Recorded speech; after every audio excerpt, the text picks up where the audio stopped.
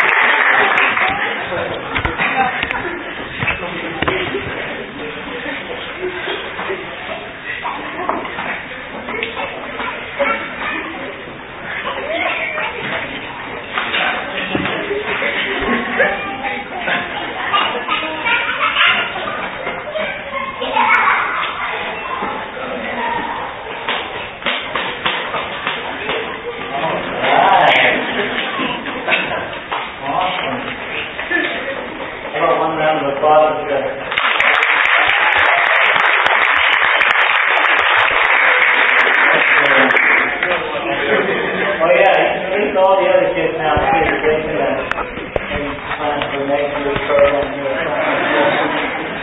Any other kids, college, are welcome to go there. All right, well, if you didn't notice, which you probably did, really that performance there combined 2 weekends into one. You know, that was a little of the Palm Sunday Hosanna side of things, and that Jesus is alive, all in one spectacular performance. So that's pretty cool.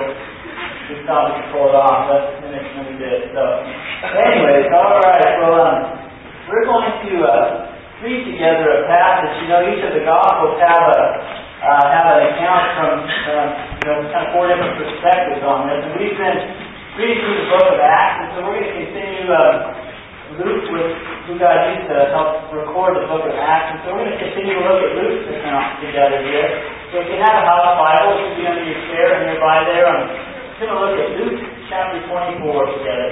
And your house Bible is page 1047. Luke chapter 24.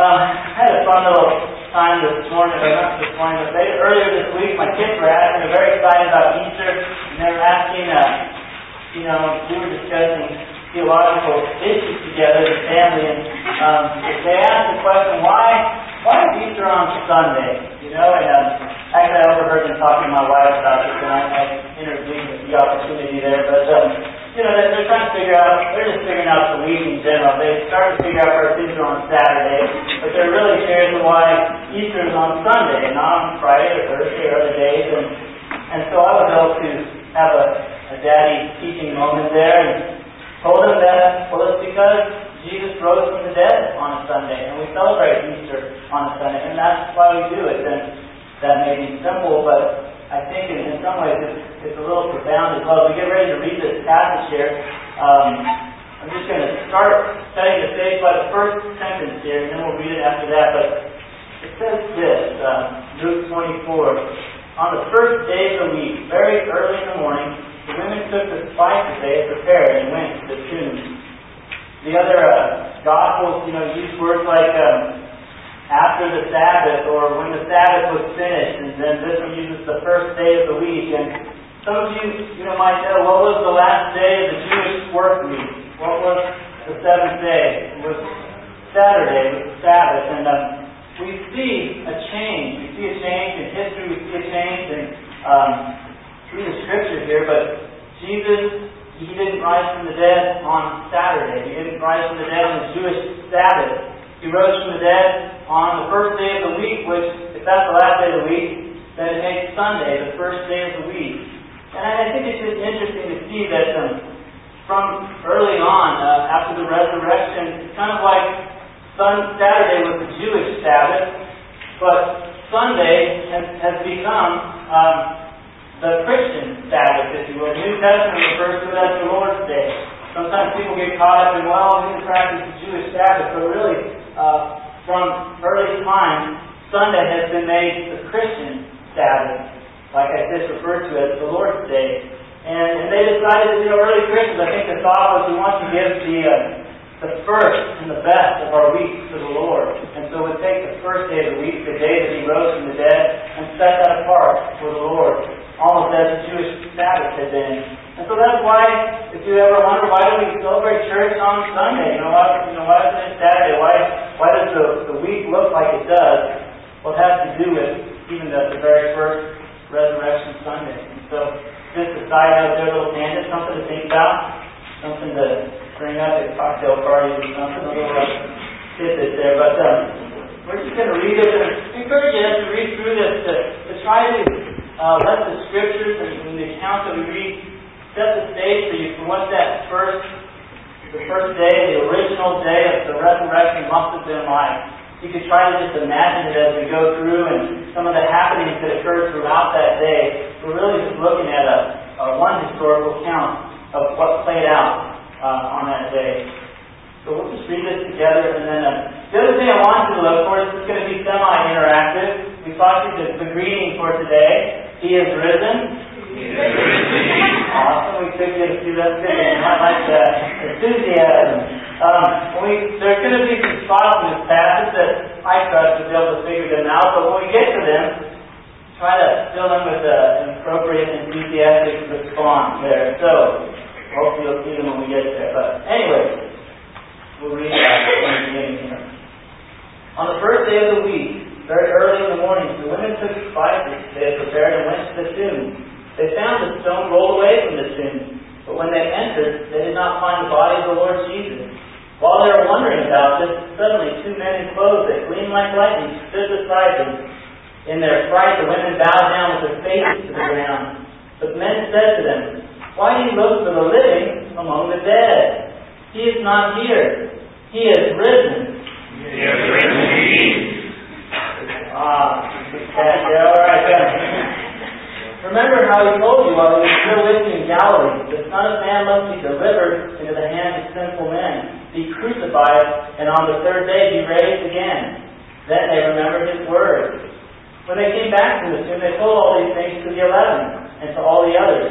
It was Mary Magdalene, Joanna, Mary the mother of James, and the others with them who told the apostles. But they did not believe the women, because their words seemed to them like nonsense. Peter, however, got up and ran to the tomb. Then he saw the strips of linen lying by themselves. And then he went away wondering to himself what had happened. Now that same day, 2 of them were going to a village called Emmaus, 7 miles from Jerusalem. And they were talking with each other about everything that happened. And as they talked and discussed these things with each other, Jesus himself came up and walked along with them, but they were kept from recognizing him. He asked them, "What are you discussing together as you walk along?" They stood still, their faces downcast. One of them, named Cleopas, asked him, "Are you only a visitor to Jerusalem, and do not know the things that have happened there in these days?" "What things?" he asked. Like Jesus needed to ask what things. Which is kind of funny there. Jesus was being truthful, if you notice. He didn't say, "Oh, I have no clue what you're talking about." What things are you talking about here? I think it's kind of fun. But anyway, about Jesus of Nazareth, they replied. He was a prophet, powerful in word and deed before God and all the people. The chief priests and our rulers handed him over to be sentenced to death, and they crucified him. But we had hoped that he was the one who was going to redeem Israel. And what is more, it is the 3rd day since all this took place. In addition, some of our women amazed us. They went to the tomb early this morning, but didn't find his body. They came and told us that they had seen a vision of angels who said he was alive. Then some of our companions went to the tomb and found it just as the women had said. But him they did not see. Then he said to them, "How foolish you are, and how slow of heart to believe all that the prophets have spoken. Did not the Christ have to suffer these things and then enter his glory?" And beginning with Moses and all the prophets, he explained to them what was said in all the scriptures concerning himself. As they approached the village to which they were going, Jesus acted as if he were going further. But they urged him strongly, "Stay with us, for it is nearly evening, the day is almost over." So he went to stay with them. When he was at the table with them, he took bread, gave thanks, broke it, and began to give it to them.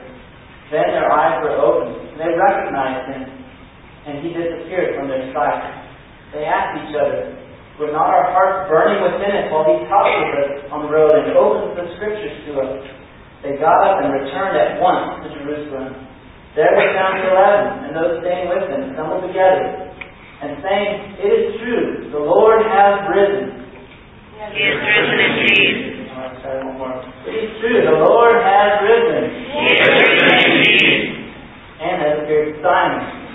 Then the 2 told him what happened on the way, and how Jesus was recognized by them when he broke the bread. While they were still talking about this, Jesus himself stood among them and said to them, "Peace be with you." They were startled and frightened, thinking they saw a ghost. He said to them, "Why are you troubled, and why do doubts arise in your minds? Look at my hands and my feet. It is I myself. Touch me and see. A ghost does not have flesh and bones, as you see I have." When he said this, he showed them his hands and feet. And while they still did not believe it because of joy and amazement, he asked them, "Do you have anything here to eat?" And they gave him a piece of broiled fish. And he took it and ate it in their presence. He said to them, This is what I told you while I was still with you. Everything must be fulfilled that was written about me in the law of Moses, the prophets, and the Psalms. Then he opened their minds so they could understand the Scriptures. He told them, this is what is written, that Christ will suffer and rise from the dead on the third day, and repentance and forgiveness of sins will be preached in His name to all nations, beginning at Jerusalem. You are witnesses of these things. I am going to send you what my Father has promised, but stay in the city until you have been clothed with power from on high. When he had led them out to the vicinity of Bethany, when he lifted his hands and blessed them, and while he was blessing them, he left them and was taken up into heaven. Then they worshipped him and returned to Jerusalem with great joy, and they stayed continually in the temple, praising God. So there's an awesome account of what happened there. And we're just going to look at a few things from this account and just from the resurrection of Jesus in general. But my goal is to give you several encouraging truths about the resurrection of Jesus that you can take with you and apply to your life today. As you walk out of it, you can apply to your faith and to your mission in life as well. And we're going to look at I'm going to start with this phrase here, back in verse 11. Luke 24, verse 11.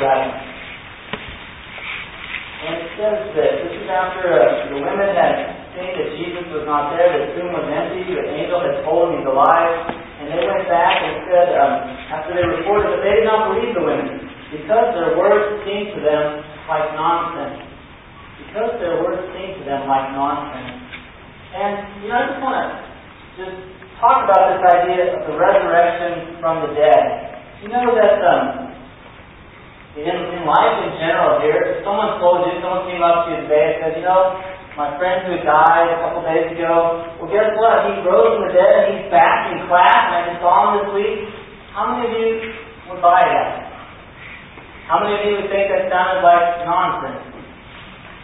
I think most of us, it's not the normal way of things to go. That somebody dies, the blood is drained from their body, their heart in Jesus' case was either crushed or had burst, and they're in a tomb for several days. It's not the normal thing that anybody should come out of that. Why would you expect that? In a lot of ways, for someone who doesn't know any better, they look at that and go, that is nonsense. There's no reason for that to happen.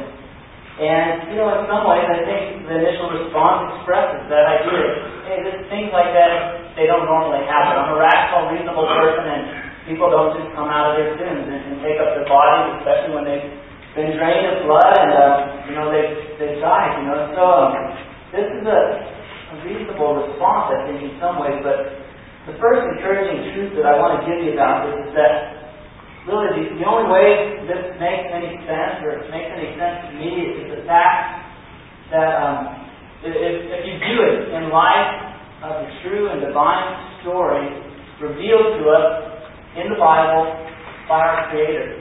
That's the only way it makes sense at all. Otherwise, you just kind of go, well, I believe in supernatural fantasy, crazy things happen, I just kind of believe it. Well, you might, but there's no reason that you should. There's no outside of the Bible. There's no evidence. There's no authoritative evidence that happened. I was talking to someone recently, and I thought they were making some points of religious studies nature. But the question was brought up. Well, what about other religions? It's kind of like other religions. They have things that the Bible includes. It's a very valid question. Some would say, there was a resurrection in Egyptian times, and Horus, was a part of that. And others would say, well, there's another religion, this little culture that they say they have a virgin birth. And someone else, they claim to use prophecy. And I go, okay. But as I think about each one of those, you know what I say? Someone else had a resurrection. I don't buy it. Someone else had a virgin birth. Makes no sense. Someone else uses prophecy like the Bible. It doesn't happen. The only reason I believe it is because God took all of these things and He glued them all together in the Bible as a creator. And, it's not like it happened randomly. Some of these religions have a random. Randomly there was a resurrection. It just kind of happened. It's just their cultural thing. Or a virgin birth. It just happened that it just, sort of happened in their day and age, and they recorded it. Bible, these things, they didn't happen randomly. The virgin birth, the supernatural life of Jesus Christ, His death, His resurrection, they weren't arbitrary. They were a part of God's sovereign plan that He orchestrated from the beginning. They all are glued together. As a matter of fact, each one of them, all being in the same story, I think it gives more credibility than some that just, randomly just happened here, randomly just happened there. We have the Creator God who brought them all about. Not only that, but he figured that each one of these amazing supernatural things were foretold hundreds of years in advance before it happened. There's no other belief system like it. There's no other religion, major or minor, that has any credibility like this whatsoever. And we've got to catch that. We've got something in Christianity that nobody else has. The Bible actually contains, by God's revelation, how this universe came to be. The Bible contains how life started. The Bible contains how any culture and any other religious system, it shows where they came from. Right here. No one else, science doesn't even have an explanation for the origin, but we have one that God has given us. And we need to know that. We need to know that, apart from the Bible, apart from this all being a part of God's well-orchestrated plan, it would be nonsense. But it is a part of God's plan. And any other instances of like that, I don't buy it. They don't have the credibility that we've got. They just don't. And I just want to let you know that we have something that makes sense in light of all this. And it's interesting to go, these disciples, these people that were following Jesus, so many times they just miss it, This angel said, remember how Jesus told you this? You read the Gospels and Jesus told them, I'm going to be handed over, I'm going to be crucified, and then I'm going to die. You just read it again. I'm going to be handed over, I'm going to be crucified, and I'm going to rise from the dead. And he says it several times. If we read it, they just miss it. I go, I'm pretty blockheaded, I'm pretty stubborn, but I think I would have got it. Probably not. But hindsight for us, we have the advantage of looking back on it and going, well, it all played out just like it said. The Old Testament lays out these things that were supposed to happen. The New Testament contains the records of those who watched them happen. And it fits together perfectly as a part of God's divinely orchestrated plan. But anyway, it makes sense, I think, only in light of this. Only in light of the God that is the beginning and is the end. And He's able to tell you what can happen along the way. And things have happened perfectly as He predicted so far. There's still a few things to come. The next thing I want to make the point is I hope you catch that the resurrection, I'll put it like this, the resurrection of Jesus Christ is the crux of Christianity. It's the crux. I don't know if you know where crux comes from. How many got any rock climbers in here? Any rock climbing, the other one? Crux is, I know the best is a rock climbing. Where's Daryl? He's a rock climber. Crux is a rock climbing, where a lot of times a crux is kind of as you have this climb that you're doing up the face of a rock or some, crazy jagged mountain thing, they have a rating system. And a lot of ways, the way that I understand it, I've only done a few climbs in my life. I'm not an expert, so, but I play one on TV here. But the way that it works is that climb is rated by really the crux of the climb. The crux is really a maneuver, an area in the climb that by the difficulty and the complexity of that maneuver, it defines the whole climb. And it's kind of the defining maneuver of that climb. And the resurrection of Jesus Christ, it's the crux of Christianity. It's the defining maneuver of our belief system. We've got to catch that. I remember when I first was starting to follow Christ, I was kind of like, seems like it's pretty important, but it's probably more important that He died for my sins. The resurrection, I could take it or leave it, just as long as I knew He died for my sins. I really thought that was pretty clear in my mind, but I came across a passage of Scripture that kind of stumbled me up on that. The Apostle Paul said, hey, this is really the central issue here, this resurrection thing. And if you have a Bible, you can turn it with me, otherwise I'll just read it to you here. But Paul in 1 Corinthians 15, he's talking about the importance of the resurrection. I just want to make sure we catch this, that the resurrection is, you could argue it's the most important facet of the entire Christian faith here. And I'll share with you why. But, so Paul's making a case, this case is very case right here, like verse 14, he says, and if Christ has not been raised, our preaching is useless, and so is your faith. false witnesses about God. For we testified about God that He raised Christ from the dead. But He did not raise Him from the dead, if in fact the dead are not raised. For if the dead are not raised, then Christ has not been raised either. And if Christ has not been raised, your faith is futile. You are still in your sins. And then those who fall asleep in Christ are lost. And if for this life if only for this life we have hope in Christ, we are to be pitied more than all men. And then the finale of his argument here, but Christ has indeed been raised from the dead. Christ has indeed, but he's making the case that if He did not rise from the dead, our faith is a sham. It's kind of like the thing that proves it all. Because otherwise, why would Jesus' death be any different than any other person's death?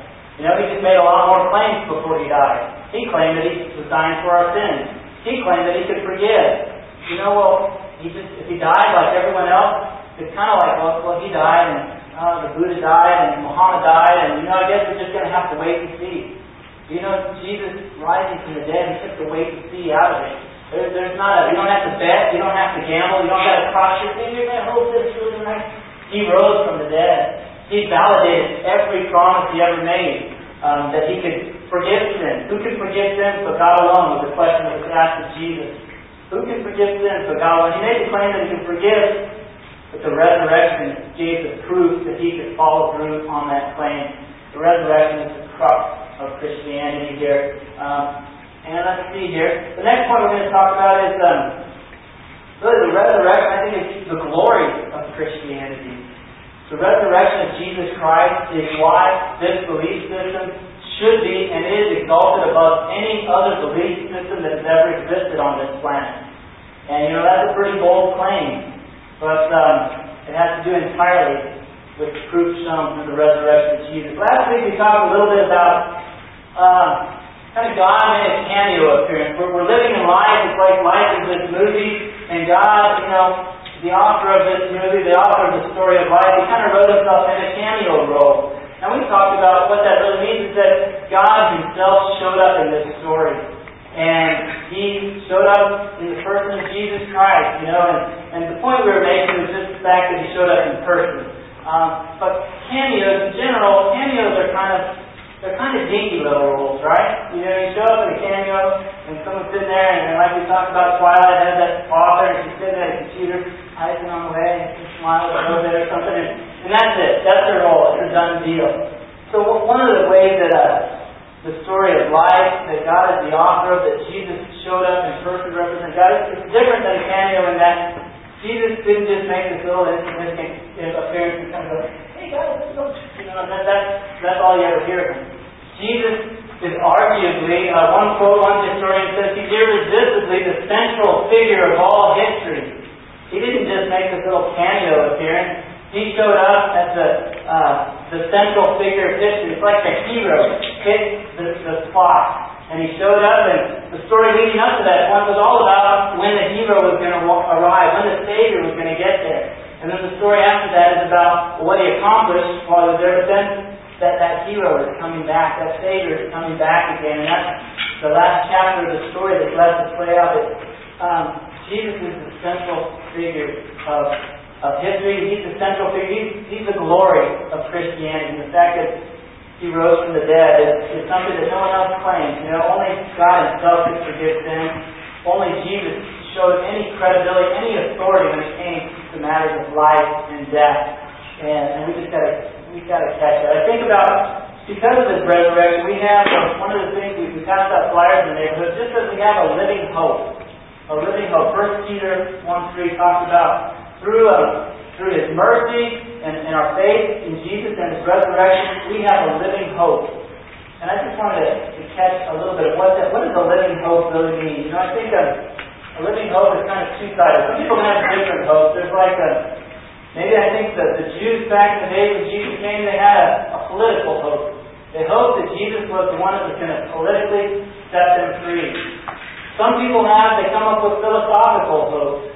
Here's my hope, kind of my philosophy, there is no sin, there's no this and that, there's no accountability, and you come back, you have a second chance, or you have a third chance, you kind of reincarnation. I think that's a philosophical hope. Others have maybe no hope at all. They're like, I just don't care. When you die,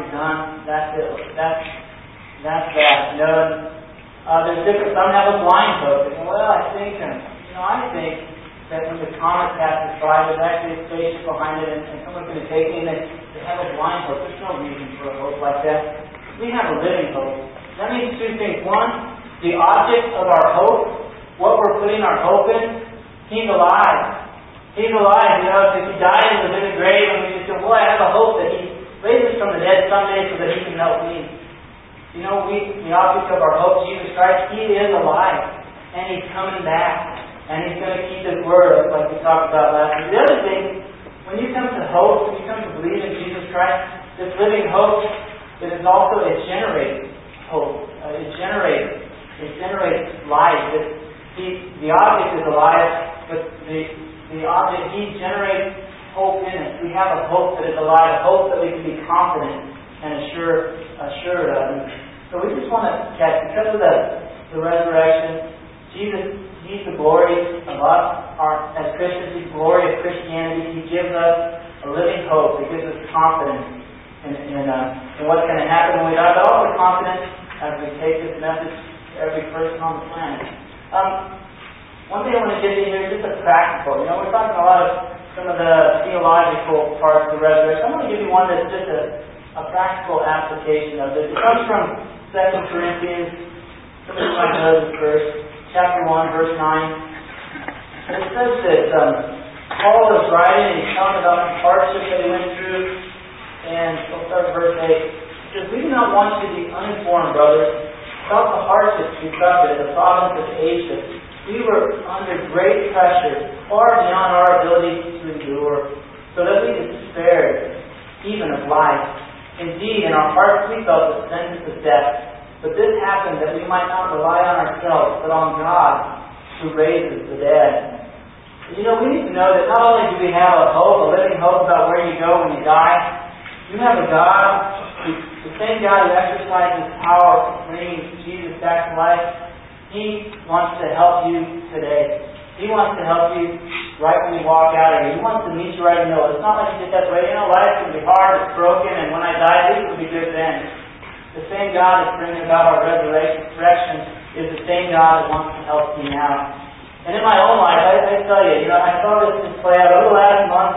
It has been one of the craziest, most stressful months in my life as a pastor. Sometimes you go through seasons where you go, life is easy and I'm just coasting and I'm on autopilot and it's nothing. And then you go through other times where you go, I'm feeling crushed here. I look over this last month and I feel like I had this month that was just dropped on me that during that month I did come across this passage. I was reminded of it.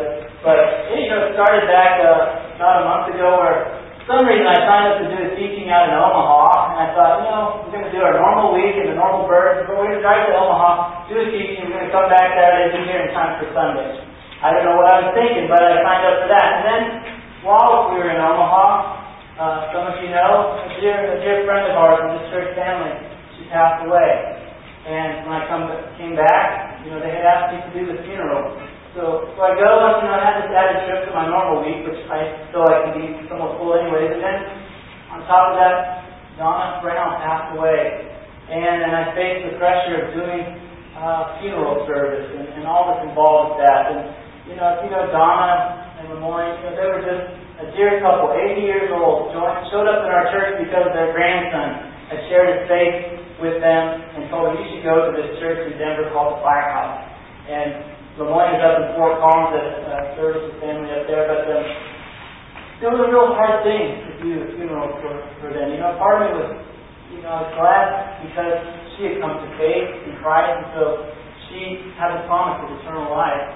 But the other part of me was just, I don't like funerals, and I've only done 2 in my life, and I hope not to do too many more. You guys, make sure you honor your father and mother, you do things right up there, you guys will be long and all will be well with you. But anyway, there was just this burden of I'm going to do this funeral, and this is just really, really hard. It just weighed on me. And on top of that, for the next week, I was scheduled to do a marriage conference teaching, the opening night of the marriage conference, where there's 400 to 500 married people. We're going to be up in Estes Park listening to my story, our marriage, Morgan and I, kind of the good, the bad, the ugly, and the good again, as the story went. And so I felt that pressure. And that was all on top of normal, regular teachings, the regular workload we have in there. We've been wrestling with different things about our lease, and the church building comes up at the end of the month here, and we're trying to figure out what God is doing related to that. And all these things just piled on me more. I remember laying in bed one night before the funeral, the night before, and I felt crushed. I just felt like there was literally a burden weighing me down, crushing my heart. And but I just remember relying. I just was like, Lord, I cannot do this. I'm done. I can't do this funeral. I can't do this marriage conference. I need you. Help me. And I just feel like you came through the God who raises the dead. All this burden that I had, that's just a drop in the bucket compared to what the God who raises the dead can do. And I felt like I relied on Him. I was crushed, and it caused me to rely on Him. And I tell you, relying on Him, if it not only helped me survive, in the midst of all that, I felt even like I was thriving. It went from from being crushed to, it was awesome. And I felt like I was walking closely with God, and it was amazing. But that's how the resurrection can play out in your life on a very real way. God who raises the dead. I don't know, some of you, I think you've got finals coming up. Some of you in Rimcast, probably are doing your finals right now. Some of you've got finals next week. Some of you've got different other struggles going on in your life that you might go, I feel this burden. I feel stressed beyond what I can bear. Maybe you've been wrestling with your faith. Maybe you feel like it's just about dead. But I want you to know that sometimes these things happen so that you do not rely on yourself, but on the God who raises the dead. And I hope you look to Him during this time. And I trust you will thrive, even as I feel like He helped me thrive here. The last thing I just want to wrap up with here is just about your response to the resurrection of Jesus Christ. And I think your response to His resurrection is going to determine, it's going to affect you not only now, but for eternity. I think about Jesus, that His arrival on the scene of the story of life, it divides all of human history in two. You know what? I know it's before Christ, and then after that, divides history. His birth divides history in two. But His death and resurrection will divide eternity in two. What you believe about His death and resurrection will divide eternity into two groups of people. Jesus said very clearly, there's going to be eternal life. And that's going to be good, and that includes forgiveness and relationship with God, not only now, but forever. And then there's going to be eternal death, eternal punishment for those who rejected what Jesus did for them.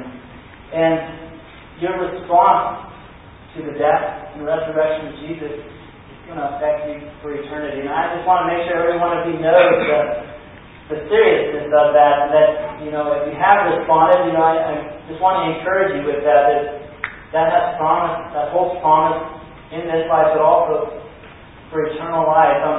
I think just in closing here, I think Jeremy shared a verse here with one of the worship songs, and it was the account of Thomas. And Thomas was doubting. He was trying to figure out if it was really true, if Jesus really was raised from the dead.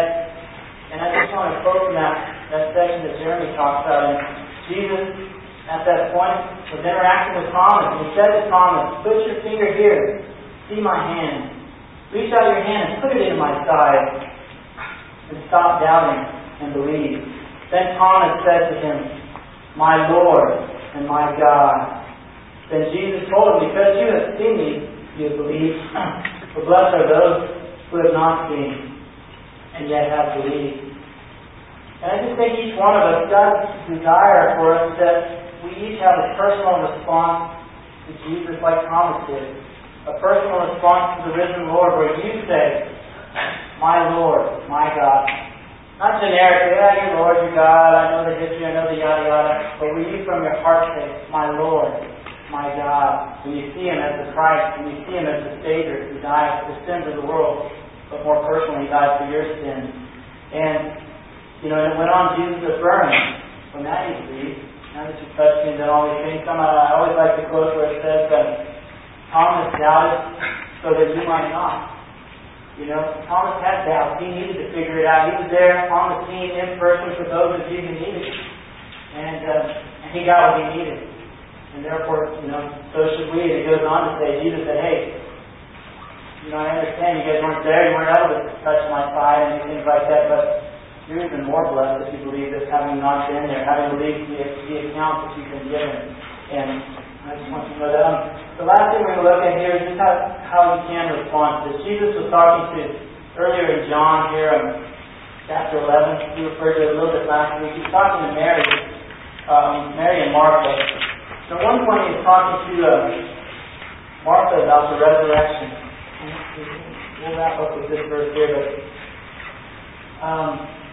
so her brother had died, and she said to Jesus, she said, I know he will rise again in the resurrection of the last day. And Jesus said to her, I am the resurrection and the life. Whoever believes in me will live, even though he dies. And whoever lives and believes in me will never die. Do you believe this? And this passage here, I think it's real clear that Jesus says, hey, I'm the resurrection and I'm the life. But then it gets a little cloudy. He's talking about so if you die, well then you'll come back to life. But if you believe, then you won't die. It seems a little cloudy there. And I just want to end on this passage, but also maybe clarify a little what Jesus was getting at. Jesus was kind of foretelling Martha what was going to happen when he returned. He knew he was going to die, be raised from the dead, but that he's going to return. And when he returned, for believers, he would relate to them in one of two ways. For those believers who died, he would be the resurrection. It says here, anyone who believes in me will live even though he dies. Someone who's a believer in Christ and they die, to them Jesus will be the resurrection. For those of you who believe and you are still here when Christ returns, he will be alive. He says when he returns, there will be, for those that are still alive following him, there will be a translation into eternal life. You won't die. You will continue living, but it says you'll be caught up. That's the rapture that we know is referred to in 1 Thessalonians 4. But anyway, he says, look, if you believe and you die, you're going to live again. I'll bring you back to life. And if you believe and I return, well, you're going to keep on living with me forever. And then he goes on to ask Martha this question. Do you believe this? Do you believe this? And I think that question is still valid today. I think Jesus would still ask you and I this question today. He said, I am the resurrection and the life. He goes on to explain that, and he says, do you believe this? Do you believe that Jesus is the way to eternal life?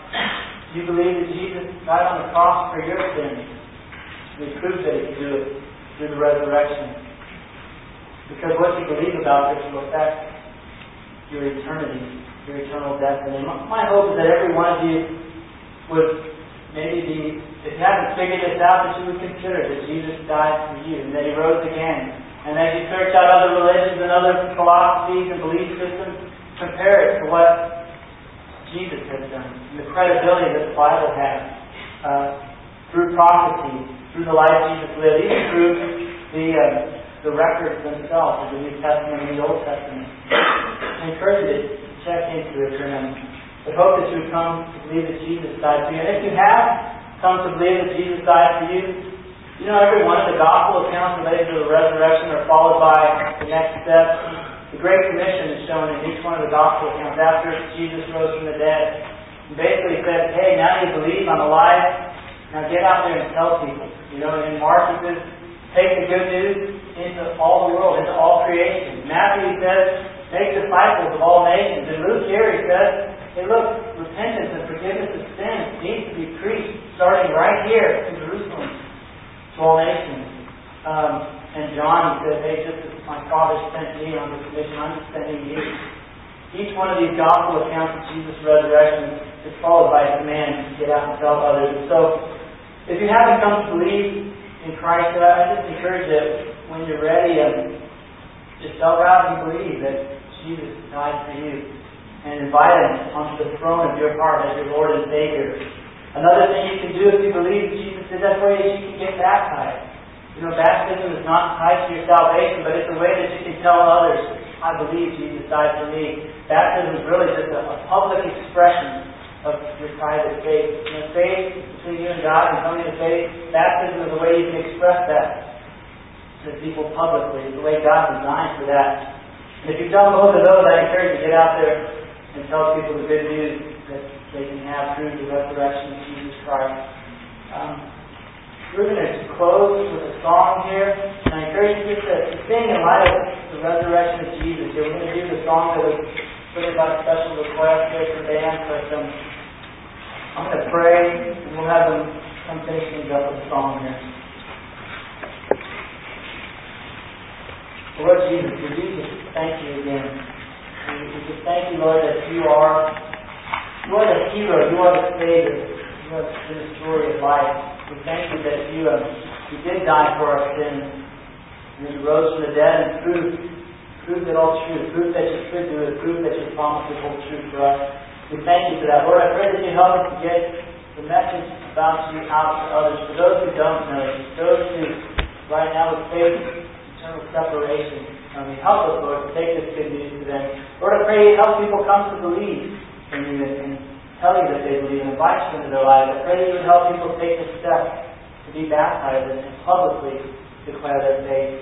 But we just thank you this morning that you did rise from the dead. We remember and we celebrate that this morning. We pray in Jesus' name. Amen.